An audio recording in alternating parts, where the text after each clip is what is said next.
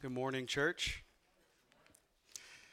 I'm excited to be in the book of Psalms this morning. It's been good for my soul this week as I studied. This is the final sermon in the series, unfortunately. We can't continue any series on forever, although maybe we could. Probably shouldn't. If you haven't been with us, we've been in this series called The Best Life, looking at what God's wisdom is for our life and seeing it only leads to good things. In fact, the best possible life for us to have here and now is a life submitted wholly to the wisdom of God. And so to do so, we like to read through and preach through texts of Scripture, books of Scripture at a time, and we have kind of rushed through, but looked at every wisdom literature book in Scripture, Psalms being our last one. So for the last several weeks, we've been looking at different Psalms, considering how these songs of Scripture speak to our soul. And we're going to continue that today on this Thanksgiving Sunday. Happy Thanksgiving. I don't know if people celebrate Thanksgiving that way, but I do. And let's just be honest to start this. Family. Thanksgiving means family and food. We love food, right? Family can be challenging. I just want to say that because I don't look old. I'm not old. But I've been in ministry, like intentionally giving my life to the caring for people's souls for about 13 years, and never once have I met anyone who has a perfectly functional family. Everybody has those tensions and those struggles, and it's guaranteed this Thursday or whenever it is that you're going to meet up with your family, there will likely be something that isn't perfect. It's a very gracious way to say it. For some of us, family can be very difficult. There's many challenges. There's many instances of awkwardness and tension, unresolved things. There's the crazy uncle, the grandma that feels like she can say whatever she wants, the mom who's very anxious about everything, the dad who's lazy, the brother who's annoying because he's on the opposite political end of the spectrum, and he's definitely going to bring it up, so you got to be ready for that. Family's tough. And I say all that because I'm considering what we need when we enter into a Thanksgiving feast. What do we need when we enter those spaces? And there's darker and deeper things, certainly. I'm kind of making light of some very complex things. Relationships are hard. And for some people, this Thanksgiving is going to be different than anyone you've ever had, because not only is family difficult, sometimes they leave and sometimes they die. There's so many different emotions we could have. But somehow, we can have peace. In the midst of the difficult storms and the tensions in relationship, there can be joy. Somehow, we know this is true if we believe the Word of God. And the Psalms sing of this over and over again. And Thanksgiving, songs of thanksgiving are over and over again, because we have a God who does a lot and has done a lot and is worthy of our praise. And if we have reason to be thankful, first and foremost, it's thankful for God who gives all good things, and a God who may even lead us through some difficult things, but it's for our good. And this can be challenging for sure. And I don't think any psalm highlights it better than perhaps the most familiar text in all of the Bible, maybe the most popular song ever written, Psalm 23. So we're going to look at that this morning. And I'm asking, my prayer has been, God, help us overcome the familiarity of this psalm so that we can hear the liberating truth that's there for us, not just at Thanksgiving, but always. That God would help us see truth to free us from the things we can't control, like family and like life. And so to give you some framework before we read it, this is poetry. So the metaphors are present and they're meaningful not only for the writer, in this case King David, but they're meaningful for the reader. And because it's the Word of God, it's meaningful throughout history, spanning all cultures. There's not a person who's ever lived that can't find life here. Even those far from God can find truth and life because this is God's truth. So it's a poem, it's a song, it's full of metaphors, and we see the psalmist use two distinct cultural images that describe this close personal relationship with the God of all creation. The one that's most notable is a shepherd. He's our guide. We're needy sheep. We're sojourners, wandering. We need guidance. We need a shepherd to provide for us, to care for us. Verses 1 through 4 of this short song are all about that shepherd. And then 5 and 6 emphasize a host. And surely it could be a shepherd that's also hosting us, but mostly it seems like someone who is throwing a party and inviting us as welcomed guests to sit at his table. And so the psalm is full of beautiful imagery that tells us of who our God is, but also is full of verbs. It's only 6 verses long, but 10 verbs are in the imperfect tense in Hebrew. And that's important, not because you have to know Hebrew, but because if we understand imperfect verbs, we know that it's not just something that was or something that will be, but it's something present. God is present and active every day doing something. He's making me lie down. We don't translate them all in the imperfect sense, but he's not just your shepherd, but he's leading you currently where you are right now. The dark places, the bright places, the hilltops, the valleys, he's leading you. He's with you. He's doing it right now. It's important for us this morning. And King David certainly knows this. And the word of God, it rings out over and over again. This is, give us today our daily bread, because we need it right now. This is, his mercies are renewed every morning, because we need his mercies to be renewed every morning. He's a present God, and he's ongoing. And David's a poet, and he's a king. Certainly he knows how to throw a party and invite people in, but also before he was anybody, David was a shepherd, and a pretty good one, right? Remember, he beat Goliath. That's when we first think of David, the kid who beat Goliath. He probably was older than a kid. But also, he was taking down bears and lions and wolves as they attacked his sheep. He was a shepherd. He played music for them. He cared for them. He was tender. He wasn't just this ruling king, this fighter. David knew how to lead sheep. He knew what they required. He knew the challenges. He knew the commitment. He knew how messy it was. But he also knew the habits and the tendencies of sheep. And that's significant when we read this psalm. And what seems to be the major emphasis, I'll just give it to you up front. We need to take away the clear message of the text is God, the Lord, is with us. In fact, it's very personal. He's with me, David says. The Lord is with me. He knows my needs and he provides them. If this is true and we believe it, it changes everything for you as an individual. If it's true and you believe it, it changes everything. You don't have to be anxious anymore about anything.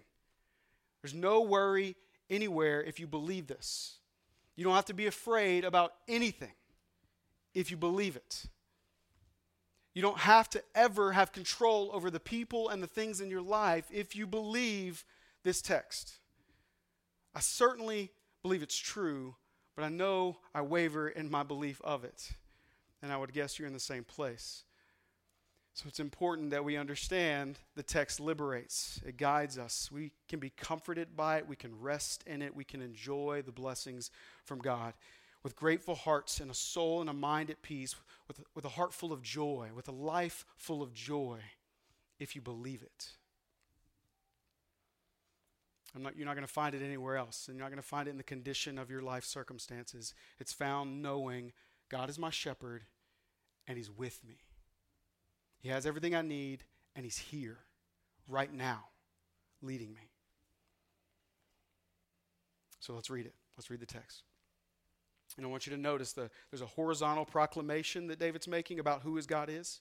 And then he offers up this prayer to God. He speaks directly to him. And then he goes back to this proclaiming truth. So this is very personal, but it's to be done in community. Psalm 23, a psalm of David. The Lord is my shepherd. I shall not want. He makes me lie down in green pastures. He leads me beside still waters. He restores my soul. He leads me in paths of righteousness for his name's sake. Even though I walk through the valley of the shadow of death, I will fear no evil, for you are with me. Your rod and your staff, they comfort me. You prepare a table before me in the presence of my enemies. You anoint my head with oil. My cup overflows. Surely goodness and mercy shall follow me all the days of my life, and I shall dwell in the house of the Lord forever. There's beauty here. Perhaps you've heard it quoted in songs even by secular artists, Pink, Megadeth, Kanye West before he was a Christian rapper. This is a very well-known passage of Scripture beyond the church in the secular world. People take it out of context. People cling to it like it's true for them. But I want to tell you straight up, it's not true for you if you don't believe it. If you're not a sheep, the Lord is not your shepherd. And we have to wrestle with that tension. It's beautiful if it's true for you. I hope you feel the emphasis. I'm going to walk through it verse by verse, and I'm going to make some applications. It's kind of in a direction that I didn't necessarily expect, but I think it's necessary for us this morning. So let's really understand what's going on in this very familiar text. Verse 1, the Lord is my shepherd. So Yahweh is the one shepherding me, is this proclamation. And this is major, so I want to make sure we get Yahweh is my shepherd. Remember Moses, the little baby that was down the Nile River, taken in by the Pharaoh's daughter. Pharaoh said, okay, you can make him a part of the family. He grew up as royalty in Egypt, the most powerful nation on the face of the earth. He grew up as royalty, but he was a Hebrew. And his people were slaves in Egypt. And when he realized this, he got angry. He killed a guy and ran away. And in the wilderness, he met a family of shepherds. He married Zipporah, whose father was a shepherd. So he was looking after his father-in-law's sheep, familiar now what it means to be a shepherd, and he's going towards the mountain of God. It says he's on the west side. This is Exodus chapter 3. He's on the west side of the wilderness. I don't know what that is. West side? He's on the west side of the wilderness, near the mountain of God. And he hears his name being shouted out by a familiar voice, but one he's never heard before.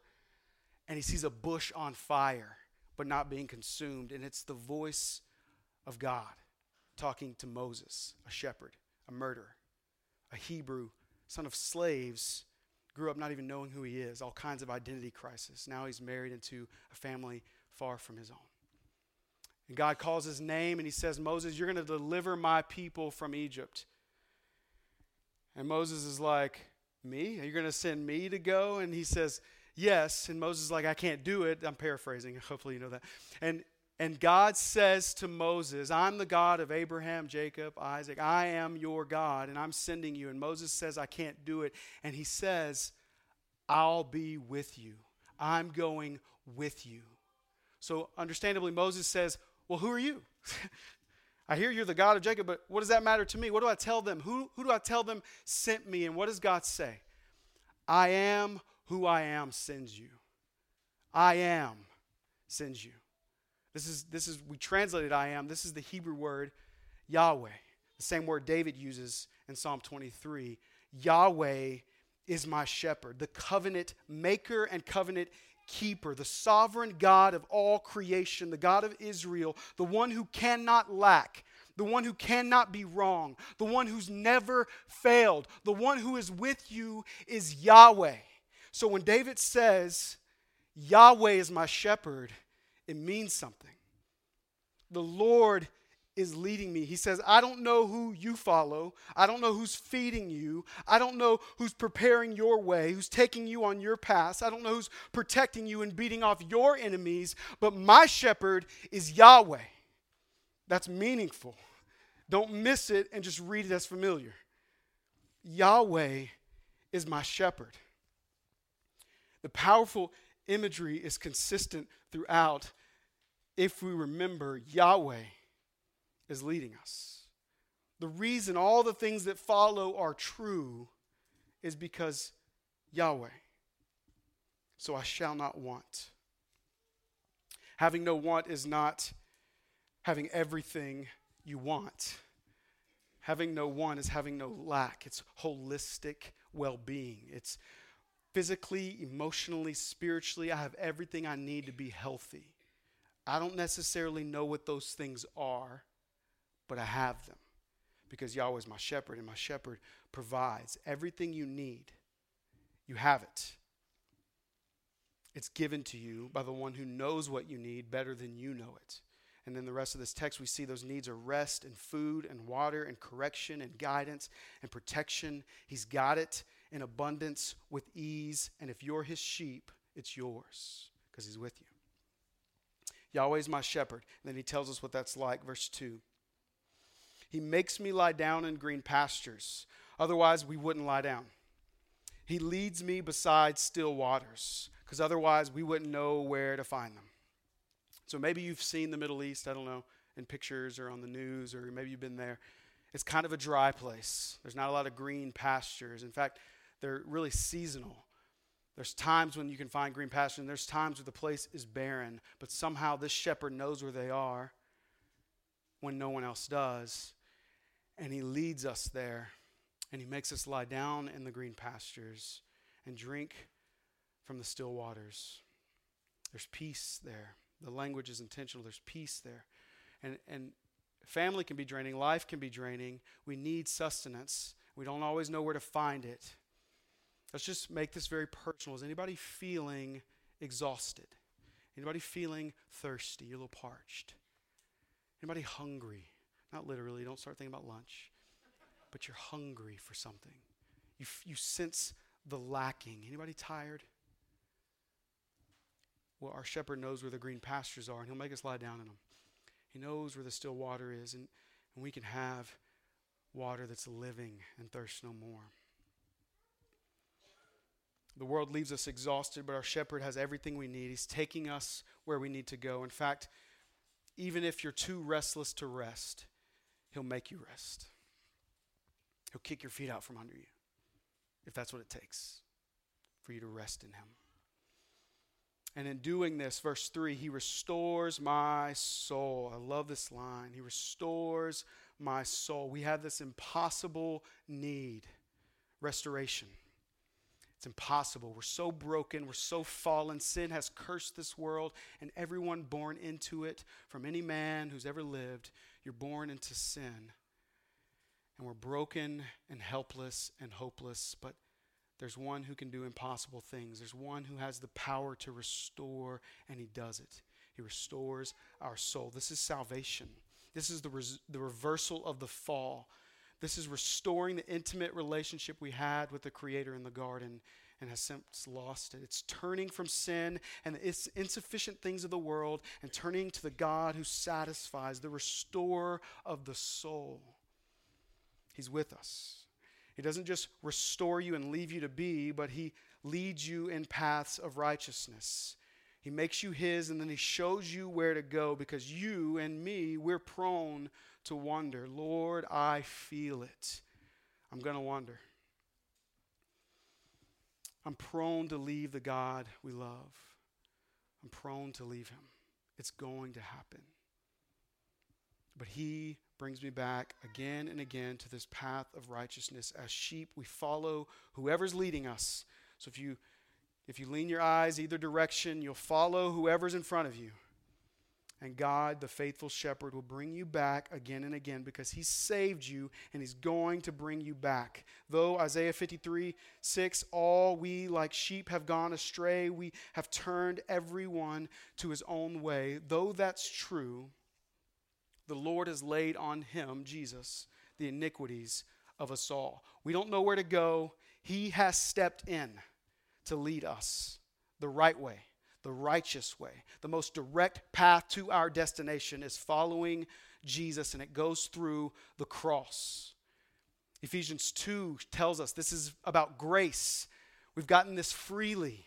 We didn't deserve it. We didn't earn it. He gave it to us freely. And Ephesians 2:10 says, for we are his workmanship, created in Christ Jesus for good works, which God prepared beforehand that we should walk in them. We're going to walk in them. By grace, through faith, he saved us for good works, and then he prepared them in front of us, and then he leads us down it. He's doing all the work. Do you trust him? Will you follow him? It's all by grace. So if your life says to the world that's watching, I live righteously. Hopefully your mouth says, God led me here. Otherwise, you're a Pharisee. It's all by grace. So praise him for it. Worship him for it. And I believe worship looks like following. It looks like obedience in all of life. It looks like trusting, praising him, being thankful because you know who he is and you know he's with you. So we follow. We trust him because we're just sheep. We're prone to wander. Verse 4. Oh, actually, let's not miss this. I can't believe I skipped this. For his name's sake. That's an important line that I didn't read. It's for his name's sake. We reveal his character. We reveal the kingdom of God when we're obedient, when we follow, when we worship. And it's all for God's glory. It's for our good, surely, but ultimately for his name's sake. Our following displays grace and power to the world that needs to know there's a God who restores souls. For his name's sake, for his glory. Verse 4.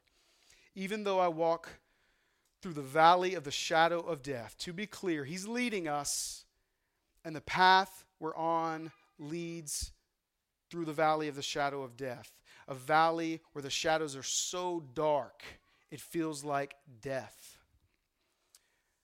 That's where our faith is tested. That's where we're truly dependent on our shepherd. That's where we can't see where we're going, so we have to keep moving this way. And you might fear, you might see it, you might feel it creeping up inside of you. But your shepherd knows what you need. He's got you. He's brought you here. It may not make sense to us that these paths of righteousness would travel this way, but there's significance here. The valley of the shadow of death has purpose. It's going to hurt sometimes. Sanctification hurts. It's not going to be what you want. Sanctification is not always what you think it's going to be. And you may be tempted to be afraid or go a different direction or run another direction. But remember, there's no need to be afraid. Not only is he leading us, but he brought us here. That's significant. He brought you into this valley.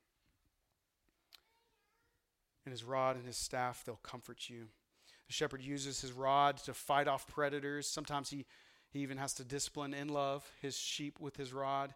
And he uses his staff to pull us back in, to guide us along, to tap us when we're going off a little bit. The shepherd's rod and his staff are important tools. Dr. Tony Evans says, when life takes you through the darkest valley, receive conciliation, knowing that your divine shepherd has power in one hand and grace in the other. He's got you. Verse 5. You prepare a table before me in the presence of my enemy. God is hosting a meal for us now. And he's invited us in. Sit at my table. I'm going to prepare it in front of you. And apparently, evidently, the enemy is powerless against us. Whether they're bound up and this is a victory feast, or they're too afraid to come close. Whatever the case, they're around us and we're not worried about them. Because we're at a feast with our Lord. We're sitting at the table. The table's been made for you.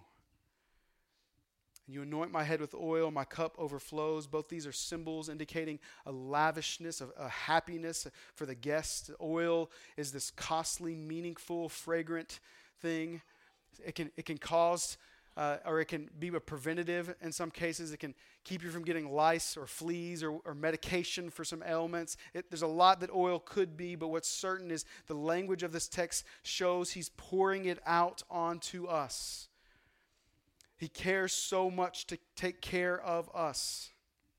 And the cup we have is overflowing. It's an abundance. So there's care, there's honor, there's love, there's joy. We belong here. My cup is not just full, it overflows. One commentary said a Jewish tradition is when you're invited to someone's house, they will keep filling your cup. A good host keeps filling your cup so you know you're welcome to stay. Keep drinking. And the cup has wine in it, so I don't know how you feel about that. But there's joy here. We're going to celebrate. We're going to drink deeply and enjoy this. And they keep filling the cup. And when they stop and your cup's running low, that's a sign the party's coming to a close. You may need to make your exit. I kind of like that. But our cup is not only full, it overflows. It's more than enough. What he's communicating to us is, you're welcome here, and you're going to always be welcome here. This place is for you. You belong. I don't know if you felt like you've never belonged somewhere, but you belong at this table. You belong at this feast. This Thanksgiving will be full of joy and nothing else. Celebrate with me. I want you here. And the Greek translation of the Old Testament, the Septuagint, this passage translates more directly, your cup intoxicates me. It's not just a full cup. It's not just abundance. I don't want to be anywhere else. I'm captivated. I'm obsessed with you and your presence. I want to be here. And all of this is indicative of something, verse 6 tells us. Surely, goodness and mercy. This mercy, this word is hesed, maybe you've heard it. This word is a steadfast love, and usually it's translated a loving kindness. The loving kindness of the Lord is a covenantal love for his people. It's a bond that cannot be broken, and if you go back on it, I'm coming after you. So really, this shall follow me, goodness and mercy shall follow me, translates better, pursues me. It's a military term or hunting term. I can be certain, this verse says, I can be certain his goodness and his covenantal love will come after me like a bloodhound. It's coming after me all the days of my life, even if I wander. He's coming after me. Surely. And I shall dwell in the house of the Lord forever and forevermore. So foremost, I think this line speaks to our here and now. Forever is certainly eternity. We're going to dwell in his house forever, and it's a big, big house with lots and lots of room. There's a big, big table with lots and lots of food. There's even like a big, big yard. We could play football. It's a song, if you didn't know. We're going to dwell in his house forever. But it also means not just eternity, but all my days here. From this point forward, all these days, I'm with him. I'm at his table. I don't have any want. There's nothing I lack. He's with me. It feels dark sometimes. I'm in the valley. I can't see where I'm going. It hurts. But he's with me now, right now. I'm sitting at his table. His oil is on my head. My cup is overflowing. Right now, do you believe it? Our God is with us. We have no reason to be afraid of anything. Our enemies all around us, but who cares? I'm with God. I'm with Yahweh. He's mine and I'm his forever. It's beautiful. And it's true for you if you believe it. His goodness, his mercy pursues you if you don't believe it. It's so hopeful. Your shepherd is not surprised when you don't believe it. Because though this is beautiful, let's be honest when we make the application. I shall not want, but the truth is I want all the time. I constantly feel like I'm lacking. I constantly feel like I don't have everything I need. I constantly feel like I need to take it into my own hands and control everything around me and make sure the pieces are where they should be and make sure she shuts her mouth when she shuts her mouth. I'm not talking about my wife in case you thought she was somebody else.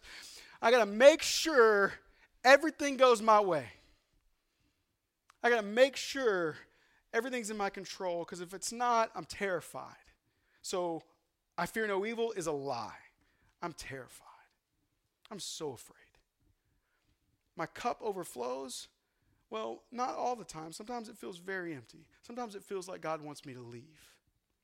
I feel like I'm not welcome at his table. I feel like I don't deserve to be at his table. And when you don't believe it, his goodness and his mercy pursues. He's not disappointed. Hear me, church. God is not disappointed in you. Your shepherd is not surprised when his sheep wander. Your father is not frustrated in your failures, because he's a perfect father. He's a good father. But even bad fathers don't hate their children. They're just broken. And they don't know how to love. In fact, when my son sins, I'm grieved because I don't want him to sin. Sometimes it's because he's disturbing the kingdom of Kendrick. And I don't want him to sin. But ultimately, he's an enemy of the kingdom of God. And I don't want him to sin. So it grieves me. Likewise, our Father is certainly grieved by our sin. But he doesn't hate you if you're his sheep. He's good. So hear him say instead, son and daughter, I'm keeping the covenant. Son and daughter, you don't need to prove anything. You don't need to wander seeking satisfaction anywhere else. You don't need to be afraid, even in the valley of death. You don't need to be in control because I am. He says, I am. I'm leading you, I'm feeding you, I'm your shepherd, and I've got this. Follow me. Worship me. I'll lead you in paths of righteousness. I'll make you rest. I'll comfort you with my power and grace. I'll restore your soul. And if that's not music to your ears, if that's not music to your soul, then I would suggest you don't believe it's true. I've been a shepherd for a while. Not super long, but long enough to understand sheep pretty well. Don't take this personally. But sometimes sheep don't make the best company. It can be lonely being a shepherd sometimes. Sometimes they may look sweet and fluffy, but sheep bite and they stink like manure. They're very, very needy. Sheep are. They can't do anything for themselves. They're very needy. They're prone to wander. And it's constant work. It's constant expenditure of energy. It's a labor of love. And you can give them everything they need. You can devote your life. You can devote your livelihood. You can take pay cut after pay cut just to make sure the flock stays together. You can give everything and still your sheep may leave. And they'll go talk trash to the sheep of other flock. Sometimes they're not even sheep. They're just wearing a wool coat. And they have sharp teeth. And they'll talk the sheep talk and walk the sheep walk and make you believe they're sheep just so you keep them close. And then they attack. And it hurts. Sheep are messy. And sometimes shepherds get trampled. And they burn out. They just can't do it anymore. In fact, all too frequently, shepherds burn out and just can't do it anymore. But I think that's a bad perspective of what it means to be a shepherd. I think that's an honest one at times. But there's more to God's design for shepherding, and we find it in the New Testament. Yes, pastors are shepherds, but it seems evident to me that Scripture points to a greater shepherd, a greater need. Though David is a king, even the greatest men are still sheep. And David sees that, submitting himself to a good shepherd. There's only one shepherd. In John chapter 10, Jesus speaks often of being the good shepherd. This is the good shepherd passage. And he says in verse 10, I just want to point these two verses out. A thief comes only to steal and kill and destroy. He knows thieves. He knows what wants to destroy the sheep. But I have come so that they, the sheep, may have life and have it in abundance, so that your cup will overflow. I am the good shepherd, Jesus says. The good shepherd lays down his life for his sheep. So I read that because I want you to see, first, Jesus is the shepherd, but also the path he requires us to walk on is one of sacrifice. Following Jesus as a shepherd means laying down your life. We must deny ourselves, pick up our cross, and follow as faithful sheep. You can sense the metaphor might be breaking down some, but just stay with it. There are some who are called and appointed to lead the sheep as kind of lead sheep, leaders of the sheep, head sheep, but submitting to the shepherd. They're shepherds, or we call them under shepherds, equipping and encouraging and serving the other sheep as leaders. But the whole flock is to be about this work of ministry. The whole flock is responsible for the flock. All the sheep need to know how to shepherd. And that's very clear in Ephesians chapter 4, verses 11 through 16. Paul's explaining it to the Ephesians. He says, and he, talking about God himself, gives some to be apostles, some prophets, some evangelists, some pastors, which is a shepherd, and teachers, which is the responsibility of all of those.